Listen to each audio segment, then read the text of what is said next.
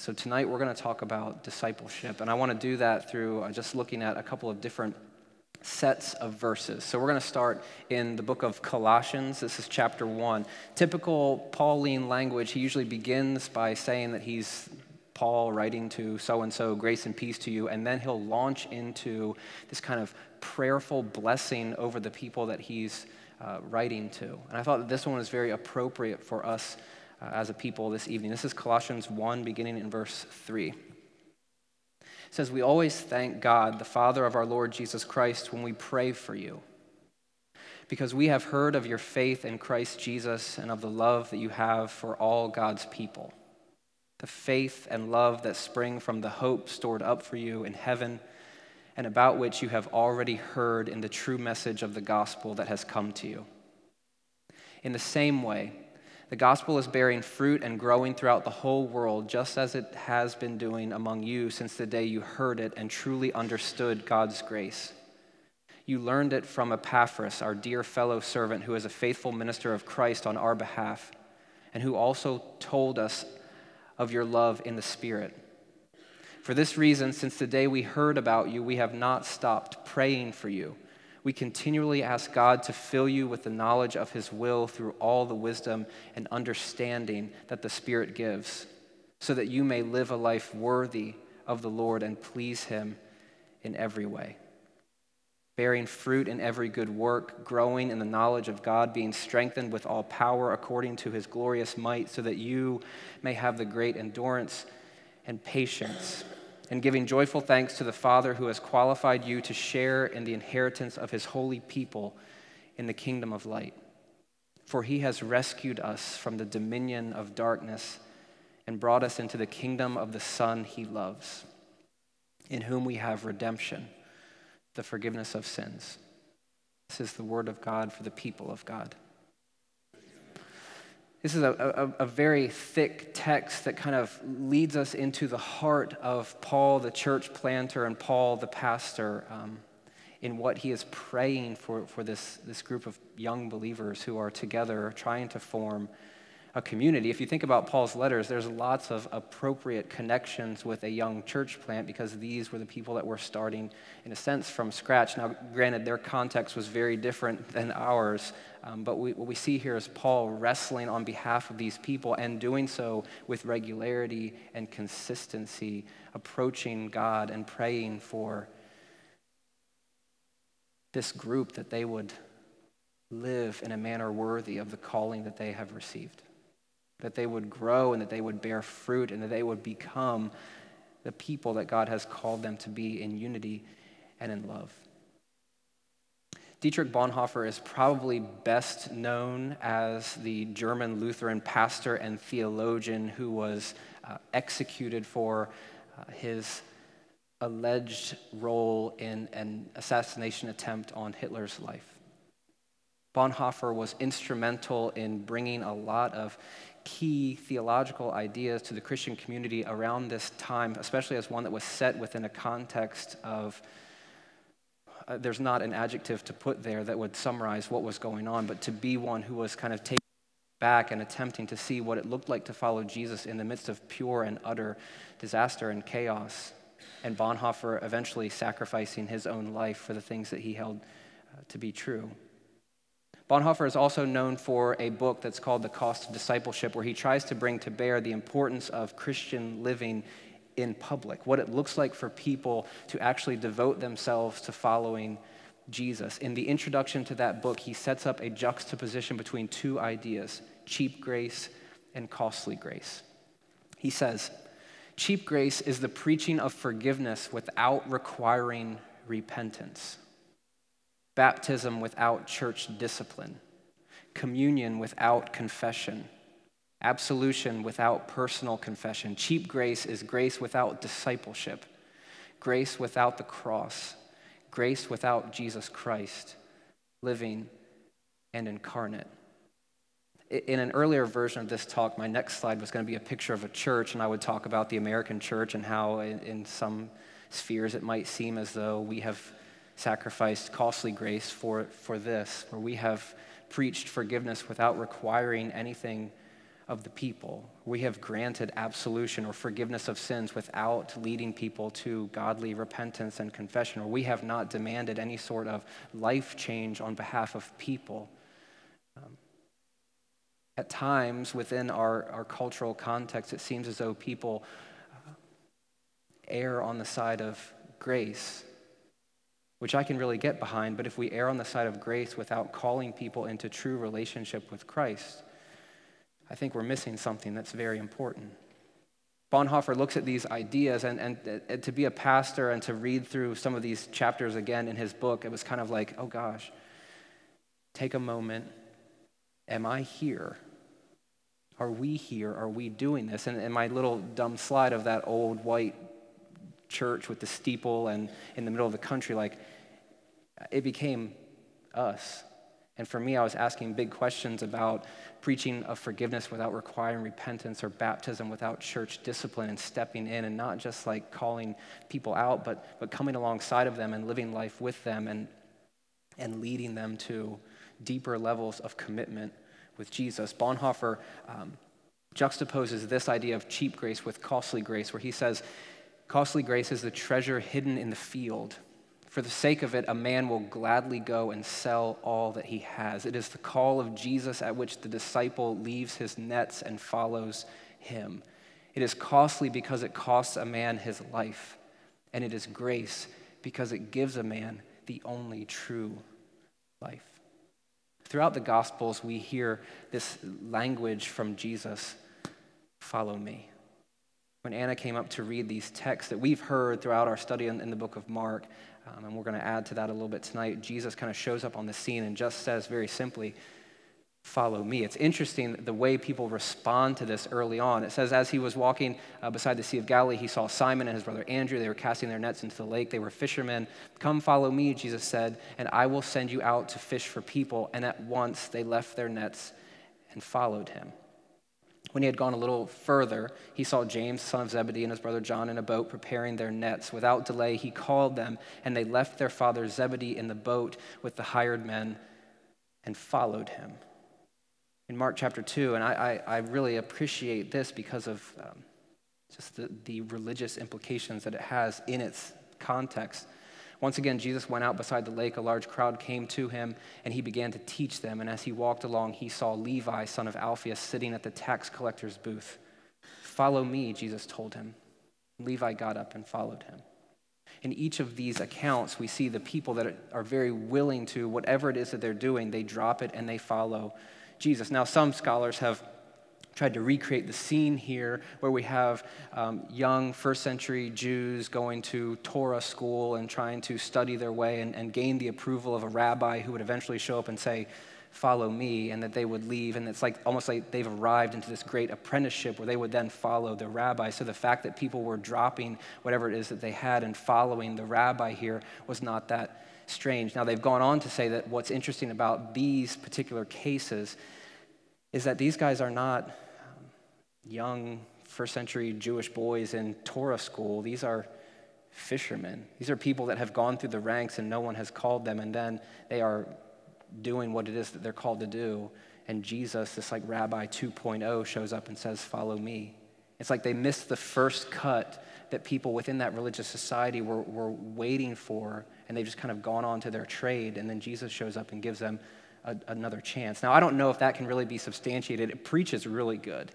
Like we can say things like, yeah, it's the outcasts, and it's the people that got picked over, and it's the people that weren't good at school. That's who Jesus wants. Whatever we can make of those first couple of call narratives where he sees Peter and James and John and so on and so forth, here in the text where he's looking at Levi. We've talked about this before. Levi, as a tax collector, was the one who has stabbed his countrymen and women in the back, saying, I'm done. I want to make money. I want to do what I need to do, and whatever it takes, I'll do that in order to provide for myself and my family and what have you. So he seems to be like, in the parlance of our time, like the worst of the worst, the bottom of the barrel, the people that nobody wanted to see were the tax collectors, and Jesus just comes up to him and says, I want you. Whatever you've done in the past, whatever has gotten you to this point where you've stabbed everyone in the back and you've cheated them and you've ripped them off and you've taken this money, whatever it is, I want you. Follow me.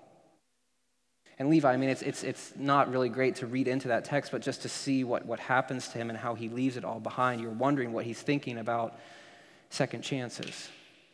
You're wondering what he's thinking about a powerful teacher at this time that would say, I want you to be with me and to learn with me and to grow with me and to then go to be sent out to do the things that I want you to do. Jesus continues on, though, in this talk about discipleship throughout the Gospels. This is from Luke. I'm going to check out a couple of passages from Luke chapter 9. This one is familiar to you if you've spent much time in church. It says, whoever wants to be my disciple must deny themselves and take up their cross daily and follow me. For whoever wants to save their life will lose it, but whoever loses their life for me will save it. There's a cost to following Jesus. There's a cost that Jesus is expecting of these followers. It gets so much to the point where later on in chapter 9 of Luke, we meet 3 different people that show up and want to follow Jesus, or Jesus calls them, and they just have some things that they can't quite let go of. As they were walking along the road, a man said to him, I will follow you wherever you go. This is unprompted. He just comes up to Jesus and says, Jesus, I want to be where you are. I will go where you take me. The same story, as it's told in Matthew, adds one key word. This individual refers to Jesus as teacher, kind of hinting to this idea of Jesus, I just want to sit at your feet and learn whatever it is that you want to tell me. I just want to learn the Torah. I want you to learn your interpretation of the Bible and to see where you're going and to hear you talk about theology and just to be a student of you. To follow Jesus means more than sitting at his feet, Darrell Bach says, and learning Torah. It's a reorientation of life involving suffering and perhaps death. If one is to go wherever Jesus goes, one must be ready for the rejection that he experienced. And this is why some scholars would say this is Jesus' response. I don't even have a home, and you want to follow me? Have you counted the cost and what it would look like for you to leave everything and to be with me? Not just learning Torah, but being rejected, being despised perhaps, being challenged, being persecuted, going through suffering. Have you understood what that looks like? In the next vignette, it says to another man, this is Jesus now speaking to him, follow me. But he replies, Lord, first let me go and bury my father. Now, this is in keeping with Jewish law. This is what a good son would do for their parents. They would kind of stick around and wait for the parent to die and then to bury them, and then whatever it is they needed to do, they would go and do. This is an Old Testament law, and this is something that kind of trumped other things. So for this person to come back and say, let me go and bury my father first, that wasn't too out of the ordinary. This is something that was expected, but Jesus' response is not expected. He says, let the dead bury their own dead, and you go and proclaim the kingdom of God. There's nothing that should stop you from following me. Whatever it is that you have going on, it's not as important as you giving up everything to be where I am and to learn what I have to teach you and to do the things that I'm calling you to do. Bonhoeffer of this little story says, at this moment, nothing on earth, however sacred, must come between Jesus and the man he has called, not even the law itself. Now, I don't want you to mishear this and think, okay, well, that means that I can just kind of leave my parents in the dust and not really care for them and not be there for them when they need it. That's not the point. But in this society, these are integral kind of place markers for where your allegiances lied. And for this particular individual, he says, I can't go with you, Jesus, because I have things to do. It becomes even more clear in the next interchange. Still another said, I will follow you, Lord. Again, kind of unprovoked, saying to Jesus, I will follow you, but first let me go back and say goodbye to my family. We see hints of this in the Old Testament where Elijah, this old prophet who was just endowed with the Spirit and did ridiculously crazy things. He had this apprentice named Elisha, and in the call of Elisha says, Elijah, before we go, just let me go and kiss my mom goodbye and say goodbye to my dad. In that story, Elijah's like, yeah, sure, go for it. But here in this particular interchange, Jesus says, no one who puts a hand to the plow and looks back is fit for service in the kingdom of God. What we see here in these stories is this juxtaposition between cheap grace and costly grace. People want all the benefits of following Jesus without putting in the time and without doing the things that he's demanding of us. They just want for us, to go to heaven. They just want the blessing. They just want to be okay, and they don't want to do maybe what Jesus is requiring from them, to live a life of justice and forgiveness and mercy and grace. The things that when you actually put flesh and bones to it are very, very difficult, because there's people that have hurt you in your life and then you now have to forgive them. There's people that have hurt others, your family members, your friends, and now it's time for you to live out reconciliation, to be that flesh and bones image of what it looks like to forgive, to be gracious, to be a person of mercy, to be a person of humility, to follow Jesus wherever he leads you. It's this dichotomy between the cheap grace and the costly grace. And for Bonhoeffer, at least, these two frame what it looks like to be a disciple of Jesus. So as we think about this, one of our 3 ministry goals for this year is just this radical call to discipleship.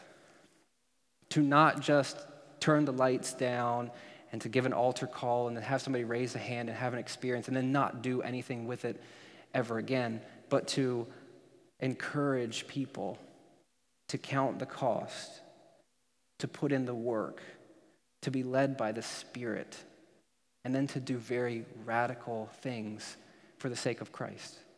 Now, within the church, this idea of discipleship is kind of like this buzzword. Everybody's talking about it, and it's like we've got our discipleship groups, and we've got discipleship pastors, and we've got discipleship this. But really, I don't know if people quite know what that means. I want to read you something from Dallas Willard, who is like this spiritual formation guru.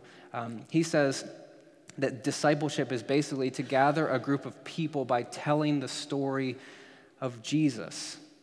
And that story will feature his resurrection and his pending return to show by example what it means to live with him now, already beyond death, and to lead others into such a life of being with Jesus, learning to be like him. Here comes the hard question. Are you ready? Is this what your relationships look like? Are the people that you gather with on a regular basis, are you inspiring one another to learn what it looks like to live like Jesus? Are you centering your relationships around the story of the risen Christ? And are you encouraging people in whatever decisions that they have to make, or in whatever relationship problems that they have, or whatever insecurities or issues are going on, to think through what Jesus is calling them to do, to be an example of what it means to live with Jesus right now? Within this room, we've got young life leaders, and we've got people that are involved in crew, and we've got teachers, and we've got folks that have these relationships that are set up, not just with their friendships, but with their mentee-type people that kind of look at them and just are waiting to be led by them. My mom always used to tell me that people are always looking at you, and she always had this story of this one kid who was maybe 3 or 4 grades younger than me. And I will never forget what happened one day on the soccer field. After months and months and years and however long of mom saying, you know that this person is looking at you, right? You know that this person is just waiting to follow you wherever you go, right? And I remember I was playing in a soccer game, and we played at a Christian school, and I had this real issue with cussing, but I thought that if I could just put my jersey over my face that no one would know what I was saying. That doesn't make sense, does it? But I remember one time, I made this really nice goal, and I turned around, I had some choice words, and when I looked up, I saw that kid who was 4 years younger than me just looking at me like, and I remember being heartbroken by that. Because whatever kind of opportunity I had for influence was like, it was hurt. I won't say it was shattered, but it was struggling at that moment. And I've kind of had that in the back of my head guiding my thoughts and my relationships with other people, and just knowing that, yeah, my mom is usually right, and she's right here, that people are looking at you, wanting to be led by you. especially for the folks in the room that are vocal about saying that you're a Christian, that you're a follower of Jesus. Like, folks are looking to see and check that out, what that actually looks like. Are you one of the ones that just says that and then does whatever you want? Are you one of the ones that are actually legit in your faith? And I can honestly say that the people that actually live that out can make a difference. And it's not always the people that look the best and speak the most eloquently. It can be anyone that's just radically committed to Jesus. In a sense, discipleship is just learning to be like Jesus, learning to be about what Jesus is about. When Scott McKnight uses this phrase to talk about discipleship and what it means to follow Jesus, that changed me, because it's not just sinning less. It's actually about putting into practice the things that Jesus stood for. So when Jesus shows up into this first century Jewish community and says, Levi, you're with me, how do I live that out?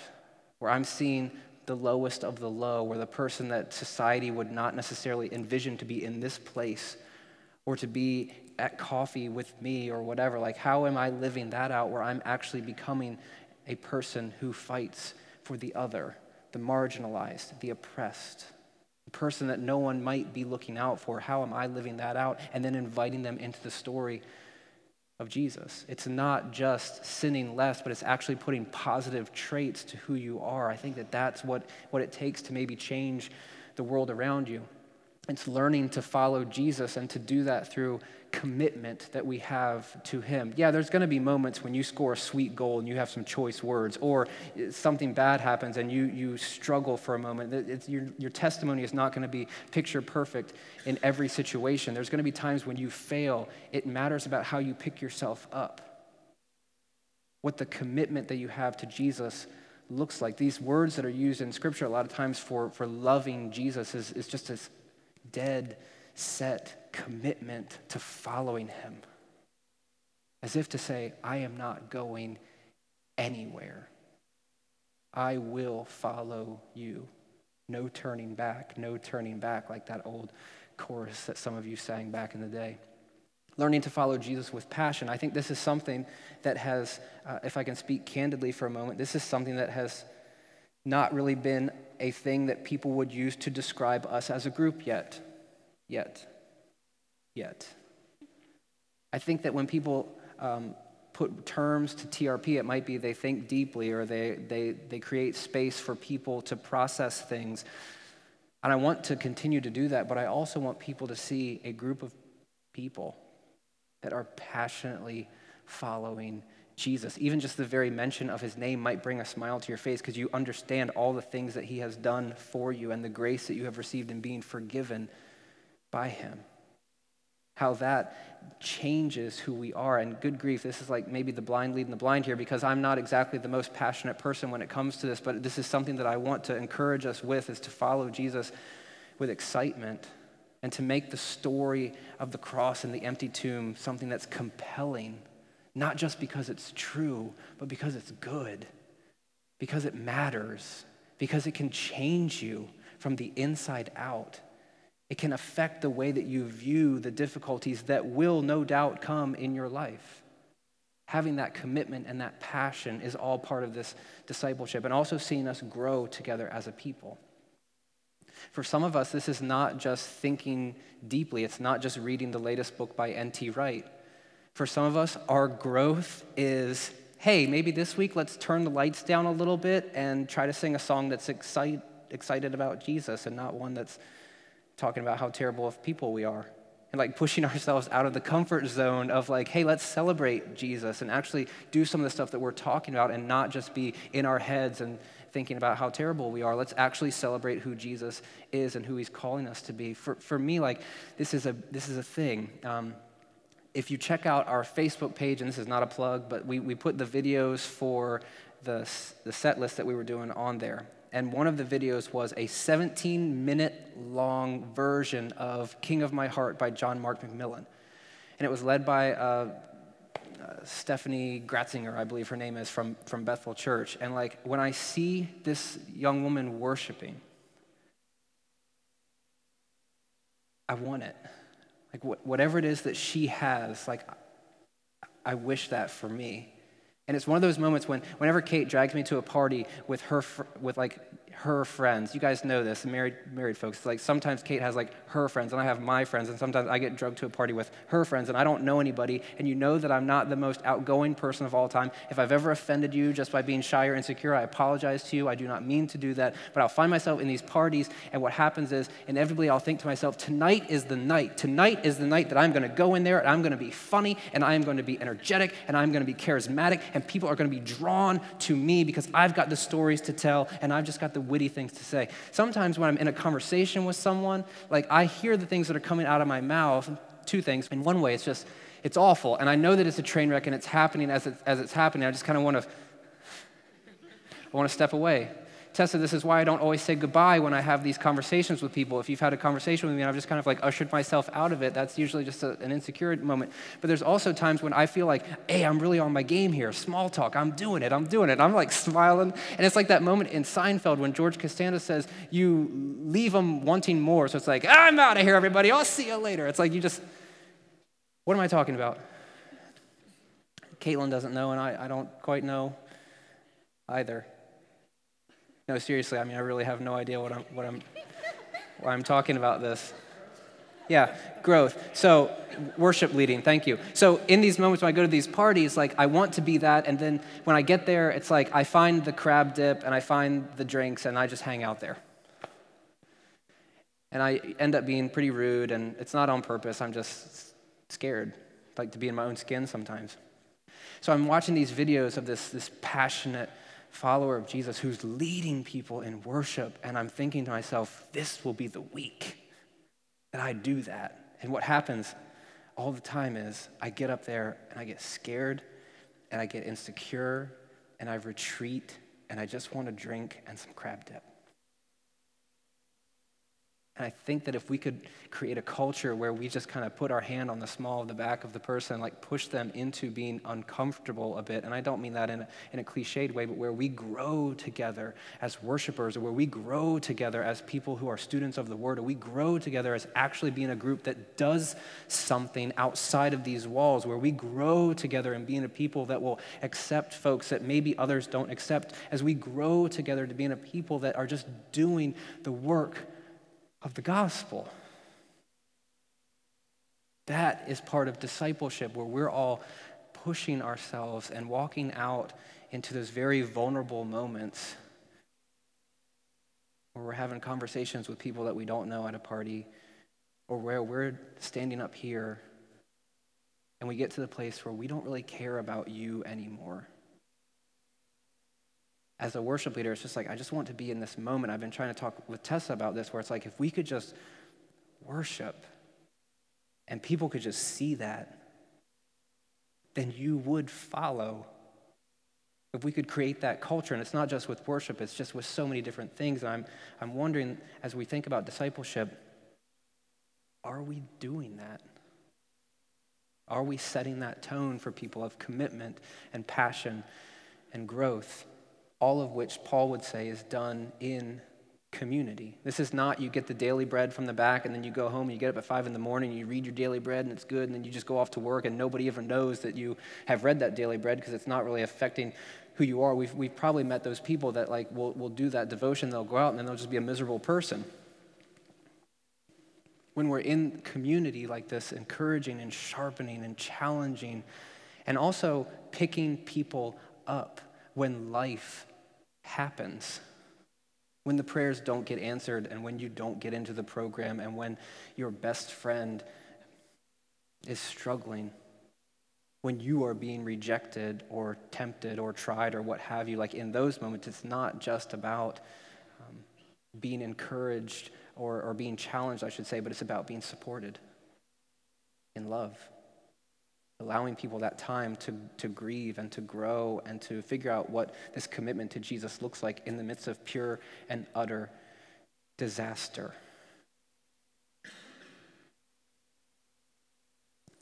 Discipleship. For Paul, it's bearing fruit in every good work. I don't really want to break these down and go into them in any more detail than what we see here, but as we read them, you could just think through, is this true of me? Like I said, that this was Paul's prayer for his people, and I think it's one that needs to be raised for us continually. But when you think about your life and the fruit that you are bearing, do people see it? Like at your work, even more difficult at times in your own home. Does your wife see it? Do your kids see it? Do your roommates see it? Do the people where it's like you put on your sweatpants and you hang out and it's like you're in the zone, like are they able to see you bearing good fruit in what you're doing? Or are we so relaxed that we become a worse version of ourselves? Are we growing in the knowledge of God? This is one that I love to talk about this because this gets me going. Like, sadly, I am the nerd that wants to read the newest book by N.T. Wright and just devour it and see what happens and where he's going and hopefully incorporate that into some good party conversation where I'm at the crab dip and I'm talking about inaugurated eschatology with people that have no idea what's going on. That's always fun. Like, I love this, but are we there where we're growing, and it's not just reading books, but challenging ourselves to hear what God is saying to us in the midst of where we are, in the midst of our disappointments in our jobs, in the midst of our disappointments in our relationships? Are we taking the time where we're growing in the knowledge of God, where he is pushing us in different directions perhaps, and do we have the courage to follow God where he is leading us? Or are we too complacent? Are we being strengthened with all power according to his glorious might so that you may have great endurance and patience? Again, this life at times is difficult, and sometimes it's difficult to follow Jesus in the midst of this, but do we demonstrate perseverance and endurance in the midst of difficulty? And I don't think that means we just put a smile on our face and just kind of grin and bear it. It means at times that we're able to lament and petition and shake our fists and say, what is going on? Yet I will trust you in the midst of this. I think the church has done a terrible job collectively of teaching people what it looks like to live in the lowest of the low and that pit where you have no idea what's going on, but to hold on with everything that you have, just that one little fiber where you say, I'm not letting go of you yet.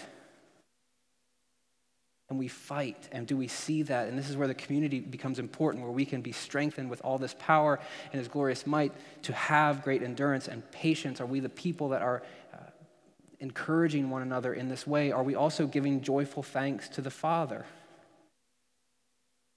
I hope so.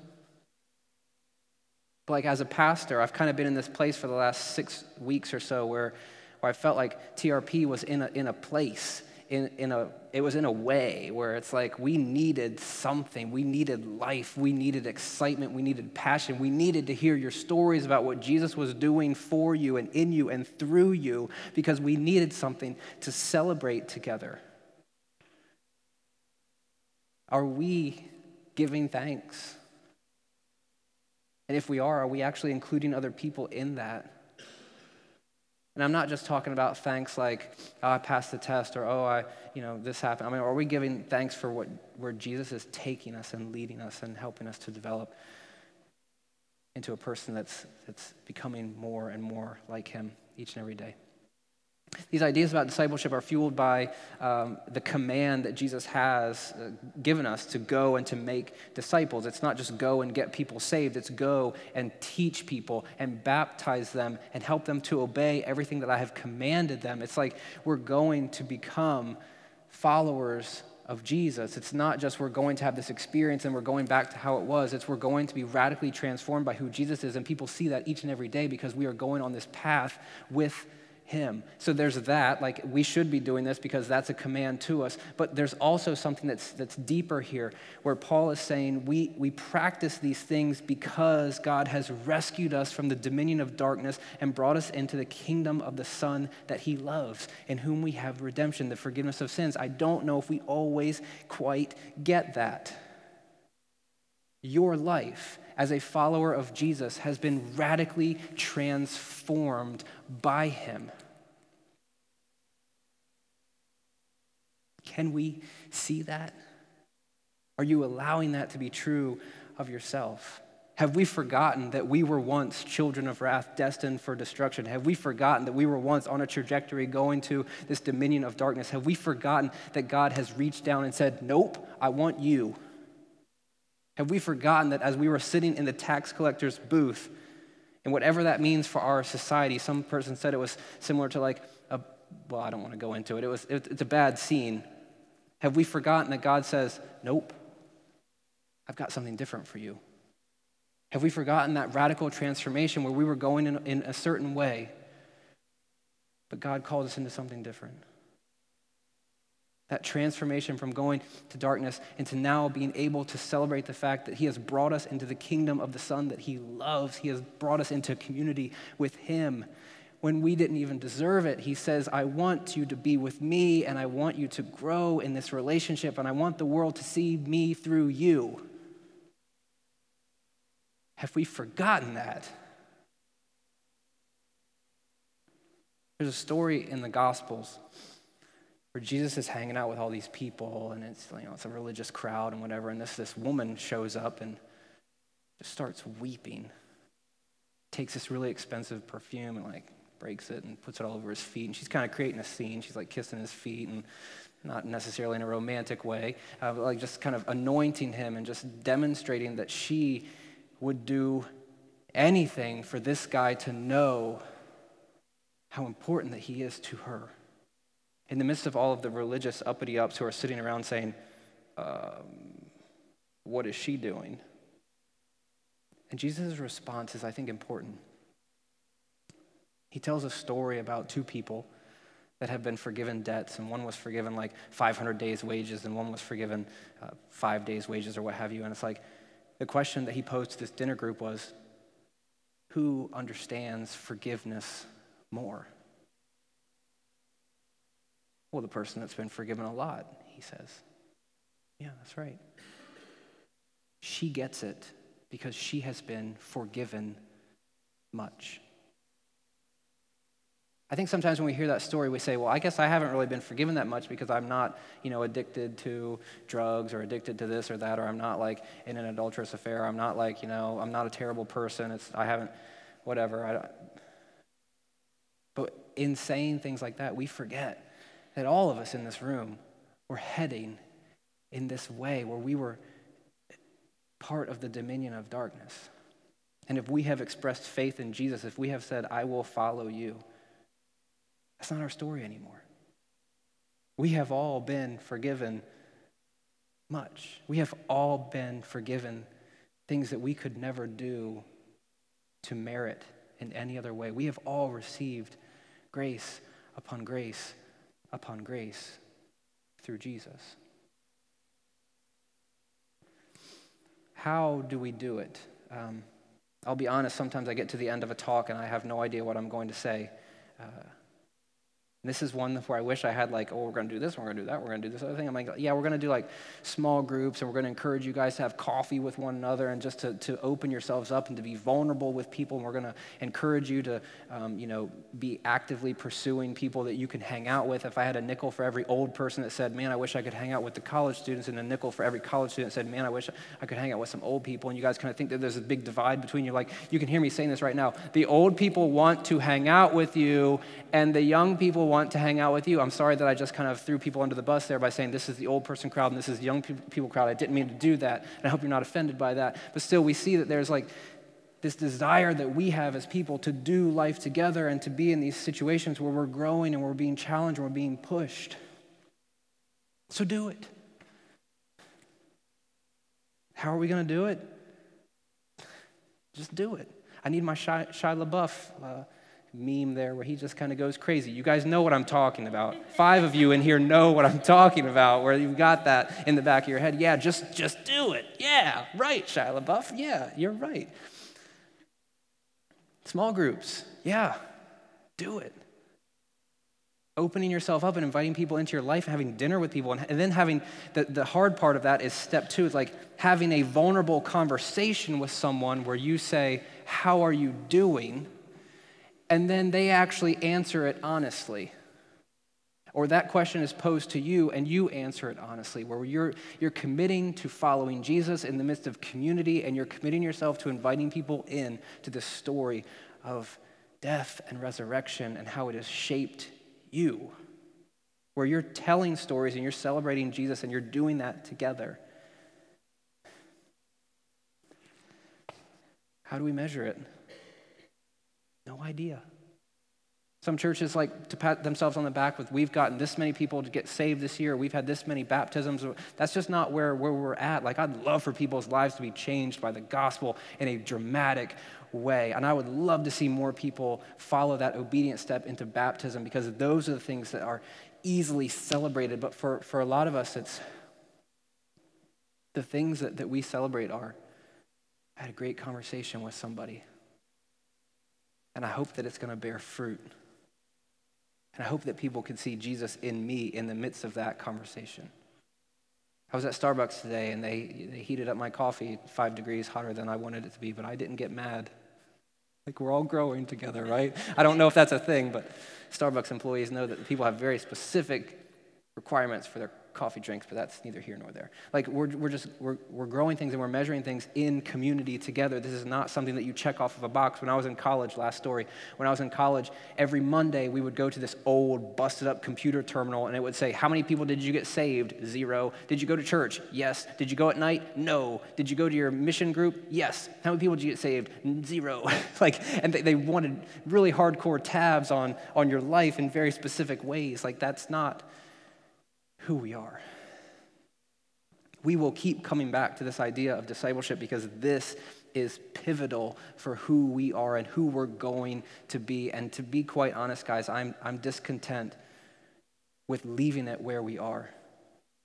I want Salisbury to be changed because we have given ourselves over to Christ and his lordship. I want our families to see Jesus in us because we have said, whatever you want, take it. I want people in our lives to see us as ambassadors for justice and hope and redemption and reconciliation. I want some of you, and myself included, to take those hard steps of forgiving the person that's hurt us. I want people in this room to begin to believe again that God is good. And it's not just a line that we sing, but it's something that we are giving ourselves over to. I want people in this room to become passionate about Jesus again, or maybe for the first time ever. I don't want discipleship to be centered around books and learning. I want it to be seen in how we live and the way that we serve and the way that we love. And I don't just want that to be a cliche. I want people to be able to say there's something different because we have given ourselves over in every way to what Christ is asking us to do.